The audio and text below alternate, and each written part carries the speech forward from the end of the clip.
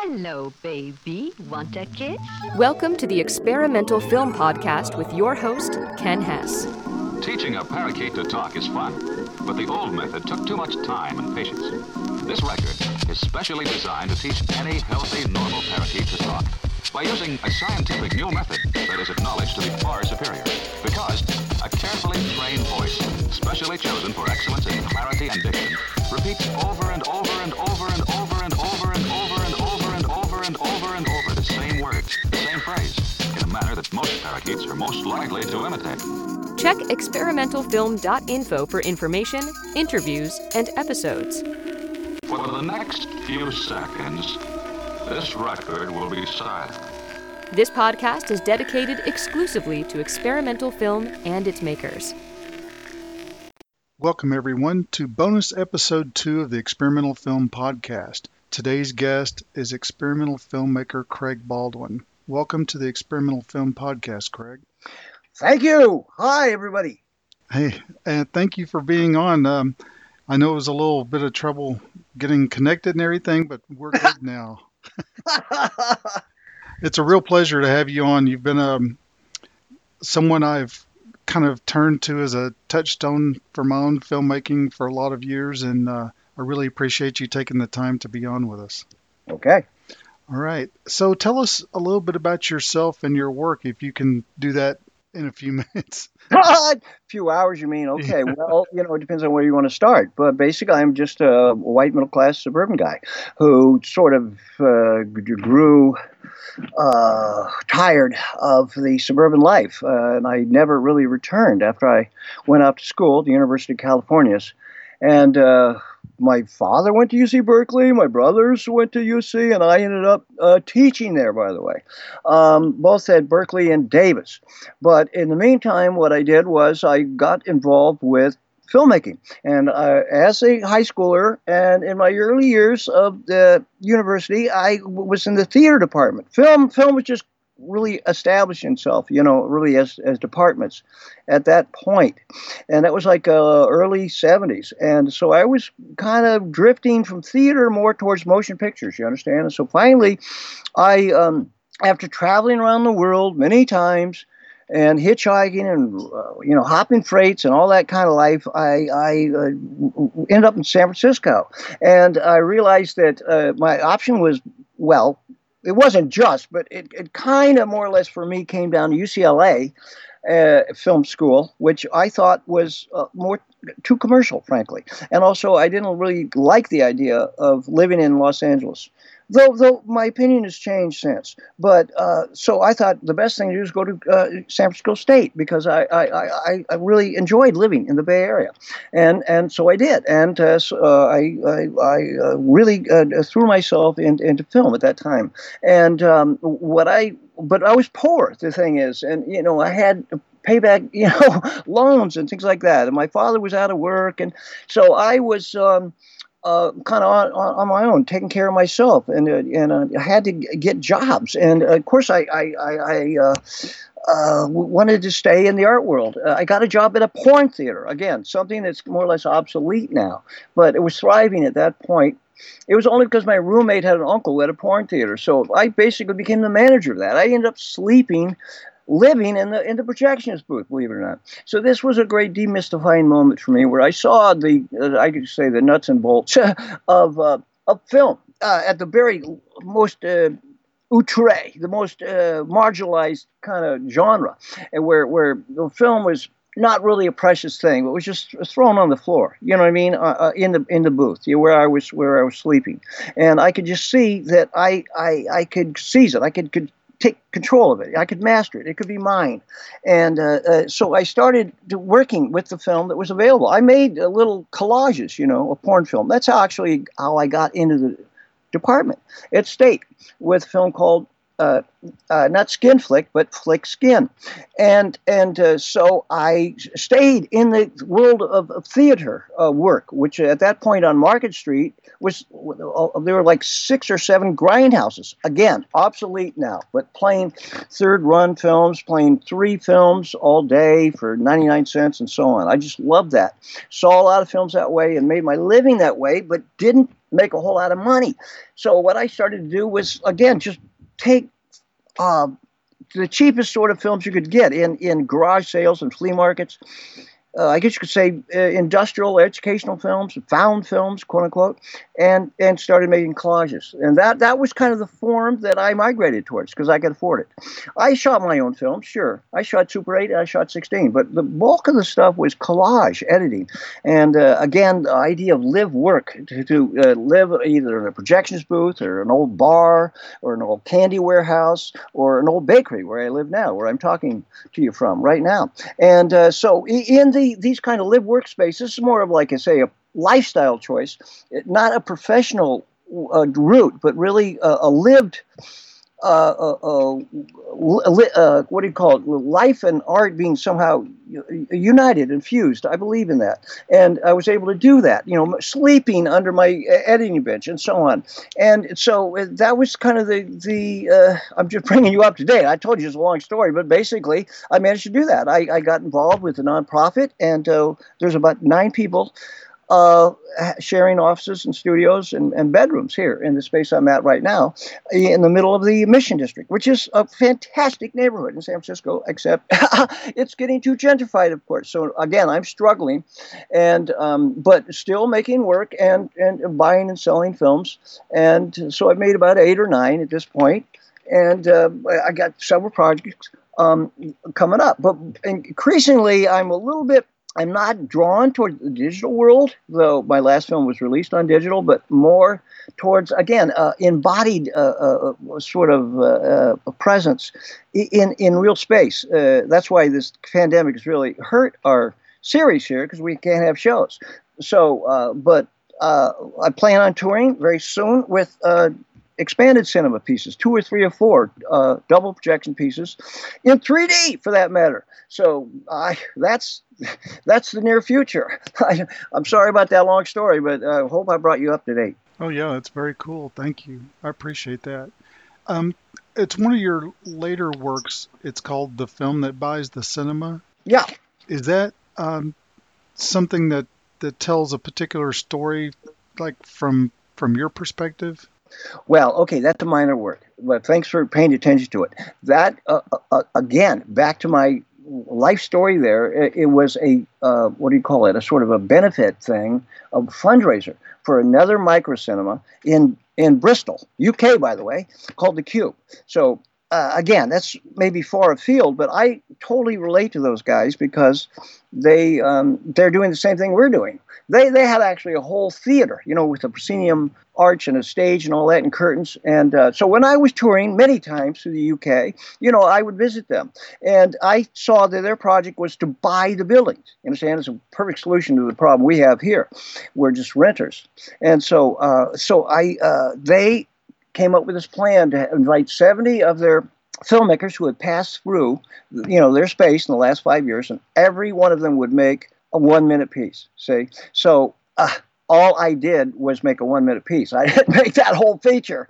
You understand? And the piece that I made was a 3D thing, for that matter. But it had to do. I made up a story having to do with surveillance and spying and espionage. These are genre themes that run through all my films: science fiction and also a sort of conspiracy and paranoia and secrecy, and so that I just wrote this story, off the top of my head that would go with the 3D stuff. And that's what that 1-minute movie is. Oh, interesting. So, when I think, and this is just me and my exposure to your work, when I think Craig Baldwin, I think protest. Does that sort of ring true? Yeah, well, yeah, of course, especially now. Yeah. Protest, that'd be an understatement. Yes, I guess you could say resistance, more activist, protest, sure, beyond protest, but certainly I would include that keyword among many others, sure. Yeah, in light of what's happening, in the past couple of days with all the protests and violence and so on, do you think this might inspire you to a new film? Well, it's constant. Yes, of course. I'm not a whole film that comes out of this. No, but what I'm saying is that it's just a sensibility that that I carry with me that, of course, is recharged, every day because of events of the day. Uh, in other words, I have other film projects in mind. This would, you could say, stimulate it or might add some ideas. I'm not making something specifically about a journalistic, item. No, it has to do again with the sensibility of resistance and being more or less against the powers that be. Yeah. Now, you've been involved with several organizations over the years, and one specifically I can think of in San Francisco that was kind of groundbreaking at the time was Canyon Cinema. Are you still involved with that? Well, yes, I love Canyon Cinema. I am, what do you call it? I'm a member. I pay my dues. Well, the dues are taken out of the royalties you earn. Well, I have like 6 or 7 films listed with Canyon, and of course, I sell my DVDs through Canyon. And the person, well, it's a couple that until just a couple of months ago, more or less were managing Canyon. The guy was a student of mine, by the way. I mean, so I'm sort of bragging, but what I'm saying is I'm close to Canyon, and I've always supported Canyon, and I've done benefits for Canyon, and everyone in the world should know about Canyon Cinema as being, the at least West Coast distributor of experimental cinema. There's one in New York too called Filmmakers Collective, and I also have DVDs there for them, and I support them too. Yeah, I really like them.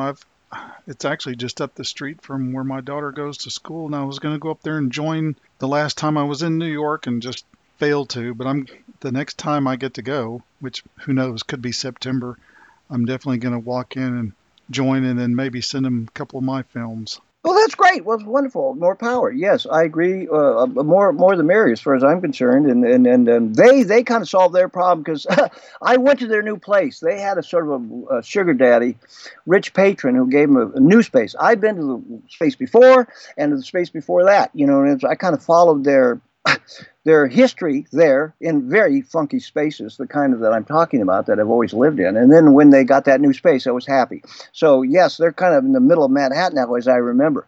And they do have events. Even now, it's tough, of course, virtual events. But yeah, they do have screenings there. And M.M. Sarah is the woman who's a good friend of mine, who I just saw a couple months ago. So yeah, definitely, I encourage everyone to get involved with both of these distributors. There's of course distributors in Canada too, for that matter. And there's smaller distributors. I guess you could say I'm a distributor in a way. But yeah, more power. Yeah, great, thank you. So, what is Other Cinema? Other Cinema is one of my projects, and it's I guess you could say it's more than anything. It's the weekly screening series, which has gone on for 33 years. But it's an umbrella term that it's not incorporated. Other Cinema Digital is incorporated. That's my DVD publishing project. And I also have a zine called Other Zine. But Other Cinema is kind of the larger rubric for all these other activities that I kind of started up over the last 3 decades. And to most of the public, it would represent, like the web space and all that, a calendar. And past calendars are also there, by the way, of weekly shows of shorts, mostly around themes. Yeah, and it's also that you could say Other Cinema is the studio that I'm in right now, offices in the studio. I mean, we do a lot of business with people who want archival material, see? So you could say that's Other Cinema too. Oh, is that, I saw you in a short documentary. Is that the kind of an underground location where you have all the thousands of tins of film? Yeah, sure. That's a cave. Sure. You could say that's Other Cinema. You could say that. Sure. That's where I am. I mean, I'm in the office as opposed to the archive, but it's about 50 feet from me. There's a series of studios down here in the basement. That's what I was saying about reuse, repurposing of space, the same way that I repurpose films in my own work. And so we turn this around and turn it into a space that can be accessed by poor emerging artists like me. And sure, I built that space. There wasn't a floor on it. I mean, not just an anecdote, but I just went out in the street and over the course of 2 or 3 months collected all these ladders, people throw away ladders. So on this space that had no floor, was just slope of the hill that we're at the bottom of, I just laid these ladders down and then put plywood on top. And that is the floor for the archive for about 3,000 films that I just dived into dumpsters for the most part to collect. And that is not only the source of my own movies, you understand, in terms of footage, but also a source of many other shots and many other compilation docs made by friends of mine. Oh, right. Yeah, I saw the huge archive. Do you contribute or have you worked with the Prelinger archives? Well, Rick happens to be one of my best pals. We're both Aquarians. Yes. Well, and he lives on the other part of town. He comes to a lot of our shows. We have him here. Prelinger Archives is a little bit more institutional than other cinema. And I don't think they actually sell films. Maybe this is a very long story. Rick had these projects that was in New York City, and they were either called ephemeral films or petrified films or Prelinger Archives. I really don't know the technical differences between those. And then he came to San Francisco, let's say about 10 years ago. And ultimately, he ended up at UC himself, at UC Santa Cruz, teaching there. So in the meantime, when he came, this is his story to tell, not mine, but he met this guy, Brewster Kahl, who made a little bit of money, shall we say, in the internet boom. And Brewster Kahl's idea was to have a free library of, basically it was built around the Wayback Machine, that you could go back and see any web page. Because web pages are so ephemeral, so transitory. Let's say you just wanted to see a web page from a year ago. Well, it wouldn't be accessible until Brewster built, engineered this thing up called the Wayback Machine, and you can go back and visit. So in addition to that, they have audio archives, film archives, video archives, poetry archives, recorded recordings, and so on and so forth. So it's a great, great project. And Rick is more or less the guy who does the motion picture part of that. And he's particularly interested in amateur films, which is not my strength, no. But we have mutual friends who, in fact, do scanning for him and so on and so forth. So I just absolutely adore this project. I support this project. We've had shows here showing, selections from the Internet Archive. The thing about that is, again, it's not really super current because all the stuff that they list is in public domain. So I don't know what the year is, and there's a lot of copyright law you have to go through, and Rick knows it, and I don't, but it's probably something like 1948 or 1950, which is the cutoff point, you understand? So he can't really post anything that's still under copyright on the Internet Archive. So that doesn't make it bad. That just makes it limits it a little bit, shall we say. And also, again, that's video, and I'm really more interested in what will be the word celluloid. So those are differences, but yes, they're minor compared to the similarities and the mutual support that other cinema and the Internet Archive enjoy. So how would someone go about buying or leasing something out of your archive? Just ring me up, just email me. It happens every day. I mean, I have like 4 people right now who I'm, what do you call it, servicing, like they want these films, and I'll go find them, and then, we'll make a deal that's fair, and so on, both whole films and also parts of films, like projects. Someone is making a compilation doc, they say, well, I need shots of Eskimos, and I say, I have them, and I can pull them out for you. You know what I mean? It's a lot cheaper and easier and direct than working through Getty Images or even the National Archive, which is another archive that I support, of course, because it's not private. So that's more or less how it's done. I mean, there's such a huge number of people who are now working with archival material that there's a lot of activity, and so I'm happy to be able to help people because I'm totally dedicated to the idea of films that deal with history. As you said before about protest and activism, yeah, I think the history of knowing historical consciousness is more or less essential, to use the word of the day. Yes. So do you have a product, a particular project that if someone said, I want to watch a film that's representative of Craig Baldwin, what would you suggest they watch? Well, uh, uh, again, the films are different. Sometimes the themes are a little bit different, but they're most of them are what you would call compilation docs or found footage films, um, cut ups, mash ups, remixes. But so if your question is what's the most typical, I probably would have to say Tribulation '99. Yeah, that's one I've actually seen in its Well, they're entirety. readily available, by the way.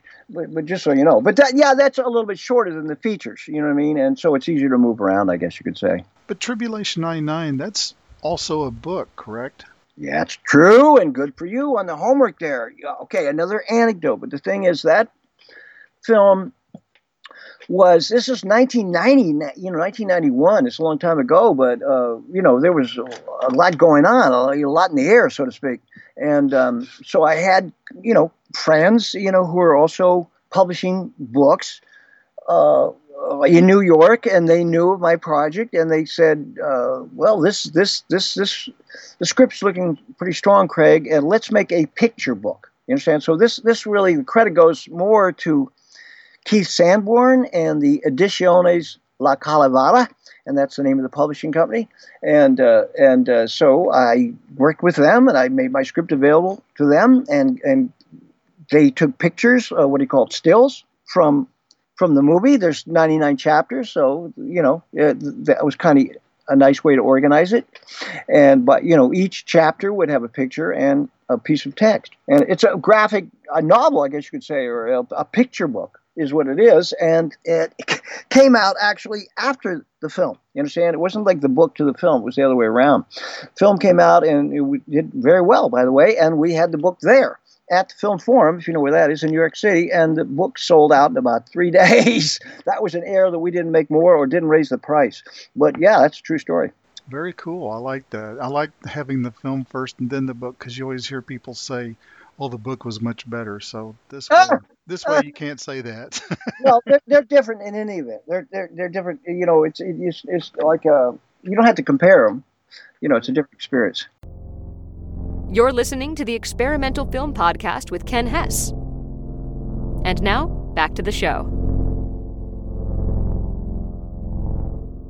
So, which contemporary filmmakers are you interested in right now? Who are you watching or paying attention to? Boy, I sure wish I had the time. That's a good question, and I'm asked that all the time. I don't really know the answer because I want to be honest, but it's not like I create a rating system. I'm beyond that, I guess you could say. Not that doesn't have a use, but I'm so overloaded that I just try to see what I have the time to see. You understand? And it generally has to do with people who moved a little closer to me or established relations with me or put stuff in front of me, kind of thing. I cannot really go out to the theaters anymore. Well, they're closed now, but I mean, generally, for the last 5 years of my life, I can't say that I've watched more than 5 features in theaters. First of all, it's too expensive to go to theaters, but I have so many films here. You understand? And so, in other words, in the terms of the commercial cinema, I couldn't even name the so-called contemporary directors. I couldn't. I'm so dropped out of that world. And there's plenty of so-called fine art filmmakers that I watch and I support, and I can name them. But to be honest with you, like I say, my whole film consumption thing is piecemeal. It's hunting and gathering. It's, what do you call it? It's just as you like eating fruits and nuts, like as a primitive nomadic savage. Yeah, I'm kind of a film savage. I'm kind of that stage where I'm just so struggling for survival. More has to do with keeping my own archive together. You understand? And when I see something in my own archive, that's my favorite film. You know what I mean? For 12 hours. See, so my whole thing is not to lay on a film a pre-made set of preferences, or expectations, but to meet the film on its own terms, you understand, and see the beauty in the film and see what it's worth and see what's at stake and so on and so forth, rather than saying, again, this is better than that or something like that. And so increasingly, again, I don't know, it's for everybody, but I see films more in an ethnographic way. You can go to any festival, and of course they'll have the international films over there, and then they'll have the genre films, and fine, I can accept that. And those are labels and categories, and it's a way to organize a festival, or even my own series. I admit they're helpful.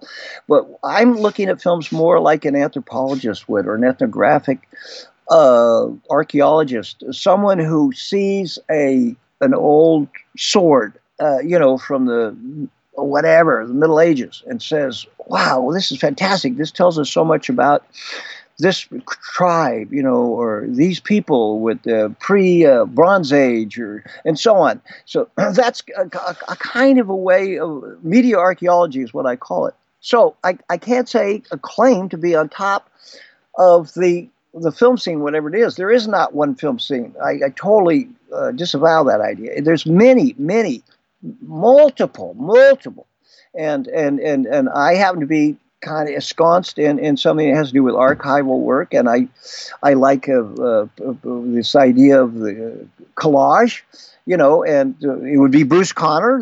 That's ultimately the name that comes up if you call him contemporary. He died about 8 years ago. That I respect, and Robert Nelson, who I respect, who's also dead.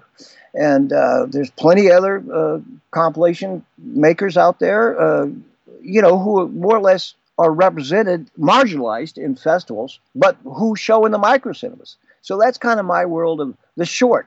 I'm into shorts. I'm into essay. Deborah Stratman, is the queen. Lynn Sachs, Sylvia Schettelbauer. A little bit. It's not favoritism. It's just people who are a little bit more in my corner, and who we have a dialogue with, and that's a rich experience. And I try to help them, and they let us show their work, and that's the kind of stuff I end up talking about. Long story. No problem. So when you were getting started in filmmaking and sort of looking for inspiration, who did you turn to for inspiration? I mean, kind of like, who are your favorite filmmakers at the time that influenced you? Again, it would be Conner, of course, but don't you see? Even the idea of the auteur cinema, it seems very old-fashioned to me. But there are people who have created a space for themselves and whose work I respect. But don't you see? I thought a lot of the film business was elitist.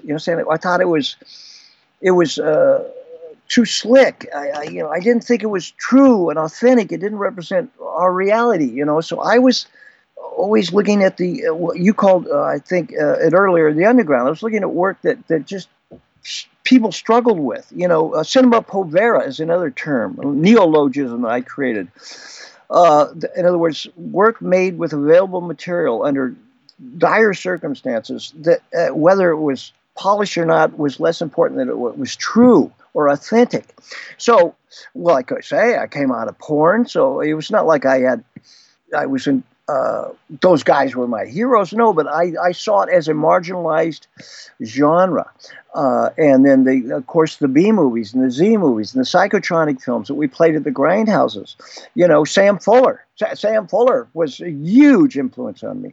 And that kind of stuff that was made with a certain comic flair and a certain sense of, I don't know if humility is the word, you know what I mean? A certain sense of honesty and coming from a certain place, in the socioeconomic hierarchy, which was at the bottom, basically. So I don't know if you'd recognize the names, like I say, I don't have a list, to be honest with you, but let's say Conner, Nelson, and Fuller, and I can't remember any names right now. Those because sort of, again, people who are sort of more in the art world and more in the world of making do, and people who are ingenious, and people who worked under the circumstances, solving problems through their own cleverness and their ingenuity, rather than finding a model and then reproducing it. Something that wasn't necessarily written ahead of time by committee, by the way, in Hollywood, and then making a storyboard and then going out and just duplicating the storyboard, on the set with about 50 people around. No, those are never my heroes. You, when you speak of film, you're actually talking about actual celluloid or plastic film that not a lot of people these days are even familiar with or may have even seen in real life, I guess. Have you embraced at all any digital cameras or digital editing techniques? Well, that's a good question. But the point is, I'm not drawn to it. We are not attracted to it. I don't really have a good, a good background or sensibility that's looking in that direction.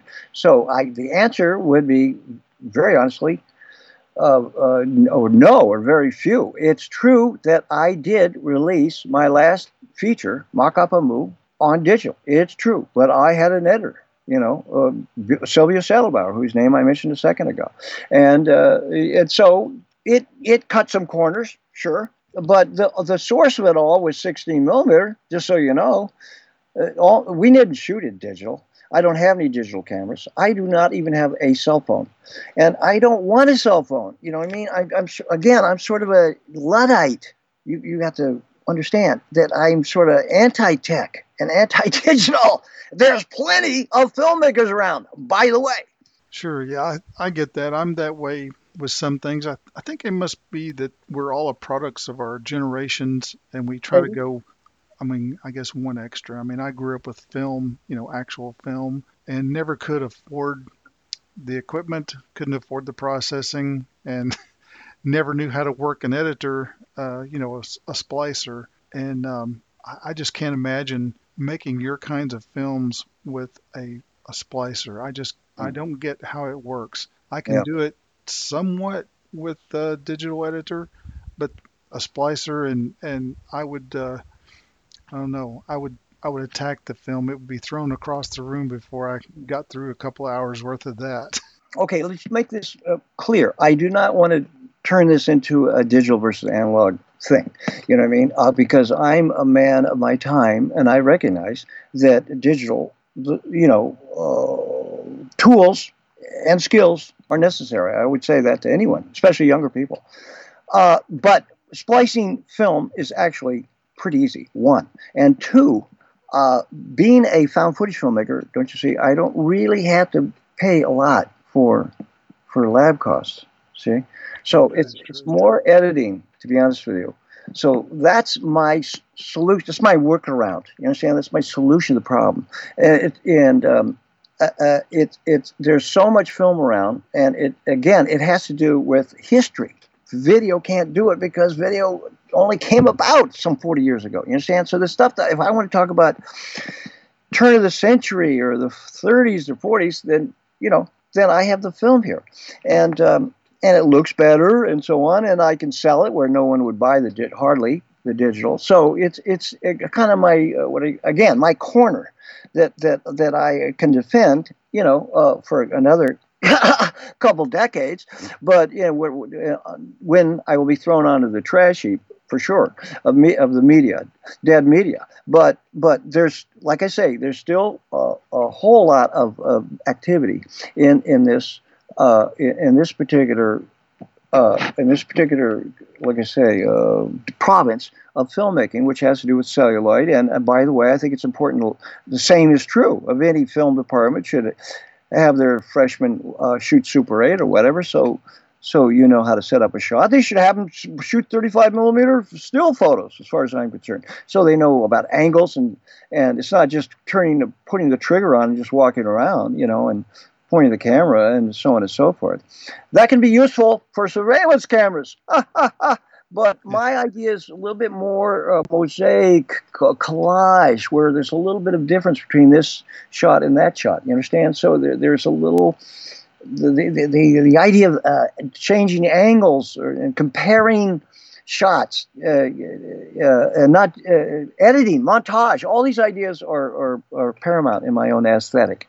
I agree. I think that everyone should know film and splicing and editing. I wish I did. I wish there was a place where I could do something like that. I don't even have the capability locally to develop my own film or have anyone do it local. So, Well, okay, again, not to contradict you, certainly there were many of these media arts centers. A lot of them died, including our own one here in San Francisco, which is called Film Arts Foundation, for a lot of reasons. One was because everybody started editing at home on their computers, see? So there were plenty of places to learn film and plenty of labs, but those have been marginalized. I'm sorry. There's still enough labs where you can get your film processed, by the way. But again, that's not my argument, because I work with film that already exists. But there are people, of course, who are starting these, what would be the word, collectives, that are very much into the idea of hand processing. And I guess you could say it is enjoying a sort of a renaissance now. So in most cities, there'll be a little collective, not most, many. And I'm sure there's one in, you're from Salt Lake City, is that right? no, I'm in Tulsa, Oklahoma. Tulsa, I beg your pardon. Okay, well, the middle part of the country, I don't know if there's one in Tulsa, but the people in the middle part of the country are probably a little bit underserved, to be honest with you.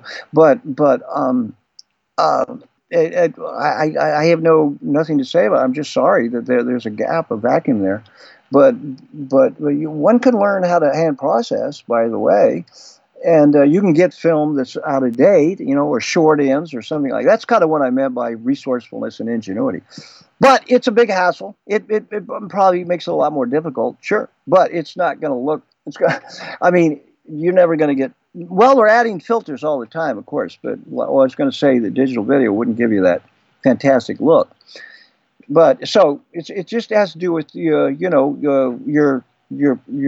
expectations and your preferences. I prefer a grainier look, something jumping in the gate, something more active, energized, something that throbs. I like playing a projector at slow motion. Like I say, I like two projectors. I like to do interact between two, move them around. I'm really more and more increasingly into this idea of expanded cinema and live cinema, and moving in the direction of performance art, not towards literature, no, the other direction, towards the flesh, embodiment, and chance and risk, and doing something like a little bit more like improvisational music. Oh, yeah, I like that. In fact, what I'm going to do with some of the films that we're showing at the film festival, in fact, that's tomorrow night, is our experimental film festival here in Tulsa. Oh boy! Yeah, but the time this airs, it will be long past. But well, Okay. not long past, but Well, that's kind of what I meant by whoever's putting that on. I mean, no more power. You know what I mean? So someone has the whatever, the guts, the courage, the energy to do something like that. But like I say, that is a world out there. You call it underground or what, but you're not going to stomp out all the oil painters or all the violin musicians. You know what I mean? Or all the people play the harp. That will go on, even though there'll be more people playing, on digital synths or whatever. But there'll be a sufficient group of people, hopefully, in any town where this kind of stuff can go on. So I'm very encouraged to hear that there's an experimental film festival. Those are the people who might be interested in hand processing. It might be, generally it's around a college, by the way. Right. You know what I mean? That's what I've tried to do, because I'm not teaching right now. So I've tried to create a center for that kind of activity that's not necessarily associated with a university, but is ground up, grassroots rather than top down. Yeah. So, yeah, I'm actually the director of that experimental film festival here. I know. I'm clapping. Yeah. For you, man. Thanks. I appreciate that. Yeah, it's been some work, but I think it's going to do well, and I'm hoping we have a turnout, because we're still at the end of this Oh yeah. first wave here. Oh, So yeah. Oh God, that'll kill you. Sorry, man. Lower your expectations. Like I say, that's the whole way to be. I call it masochism of the margins. In other words, you're marginalized. You just get used to getting beat. So you have to have a kind of a, like I say, that I don't know. Masochism is a hard word, but you have to take some hits. Again, just sort of treading on these paths. You know what I mean? They're not mainstream, and they're not going to be supported by the media, but they're going to be people who are authentic and are dedicated to it. Those are the people. Hopefully, you'll find in Tulsa. yeah, hopefully we'll be successful. It's in a good location. It's downtown. It's in a brewery. They're being very Oh, cool with us. Yeah. that'll work. That'll work. Oh, bars are open in Oklahoma then, huh?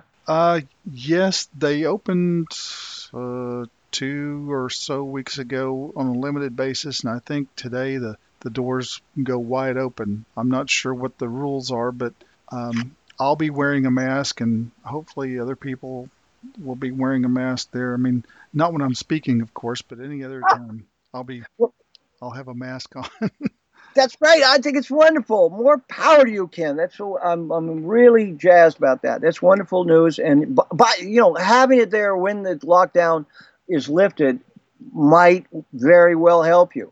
And I also like the idea of having a little bar in the micro cinema. We always do. We're again, our thing is not fine art with a capital A. It's not exactly what you call a museum or even the Cinematheque. Our thing is more a little bit more salon or even club, where you can relax and talk to people, including the artists themselves. You see, so the social aspect I think is very, very important, and and also helps us on the money end of things by selling beer, and we give our wine away for free, but we also give away 8-track tapes. We also give away audio cassette tapes. We also give away videotapes. We also give away books. We also give away vinyl. Our thing is more like potlatch. You understand? You kind of come with the spirit of sharing, and the price is low, but you might have a book to put into the pile. You understand? Like a book, what do you call swap or whatever, and the bar is cheap, the film is cheap, but you meet filmmakers there. You might buy a DVD there. You understand? So our thing is more of a affinity group where people can get energized by our own community. And not feel like it's a precious moment or we can't spill our beer or whatever. Very true. Yeah, I like that. I'd like to get something like that started here. I'm not sure how well it would work, but again, the community has to develop it organically. You don't just impose it; it comes out like a weed, out of the ground. Like I say, San Francisco has. I'm very proud to say, it's a very, very strong tradition of that, and because people love it, not because of billboards or advertising. It's because it's people. It pleases them. They choose to do that. They choose to come here, not because of the advertising. So it's never going to get huge, no, but it's going to get big enough where you can get 50 people at a show, and so on. And if you can build up a little momentum. And by the way, I'm part of a larger complex here, 3 stories where people live. I said the offices and the galleries, and so there's other shows on the other nights. You understand? So there might be 4 shows a week here. Not exactly right now, but in a month, yeah, we'll get back to that. So that's a community service that we provide, I guess you could say, as a media art space. Well, that's very cool. Do you have a website or some other way for our audience to check out your work or keep track of what's going on? Yeah, well, other cinemas, I said earlier, I don't want to necessarily promote myself, but in case you are interested, yes, you will see. It's very simple. www.othercinema.com, and then when you're there, you won't see much happening this week because we're down, but you'll see the calendar. In other words, the films that we would have shown, and you'll also see the past calendars. By the way, this might be of interest to you if you're doing a, what do you call it, experimental film series or festival, as you call it, you could go, don't you see, and you could look at all the shows we put on. There's only about 500, and you get names and titles there, and anyone, you or another programmer, could ask me about this one or that one.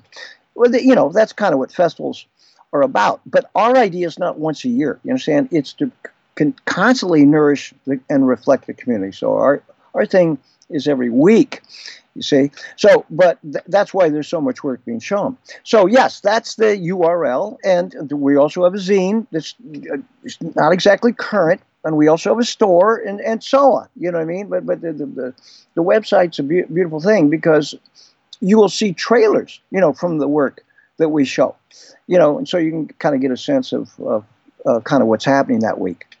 Very cool. I appreciate your time today. I'm don't want to keep you any longer than than you signed up for here. I know you've got a zillion things to do. Woo!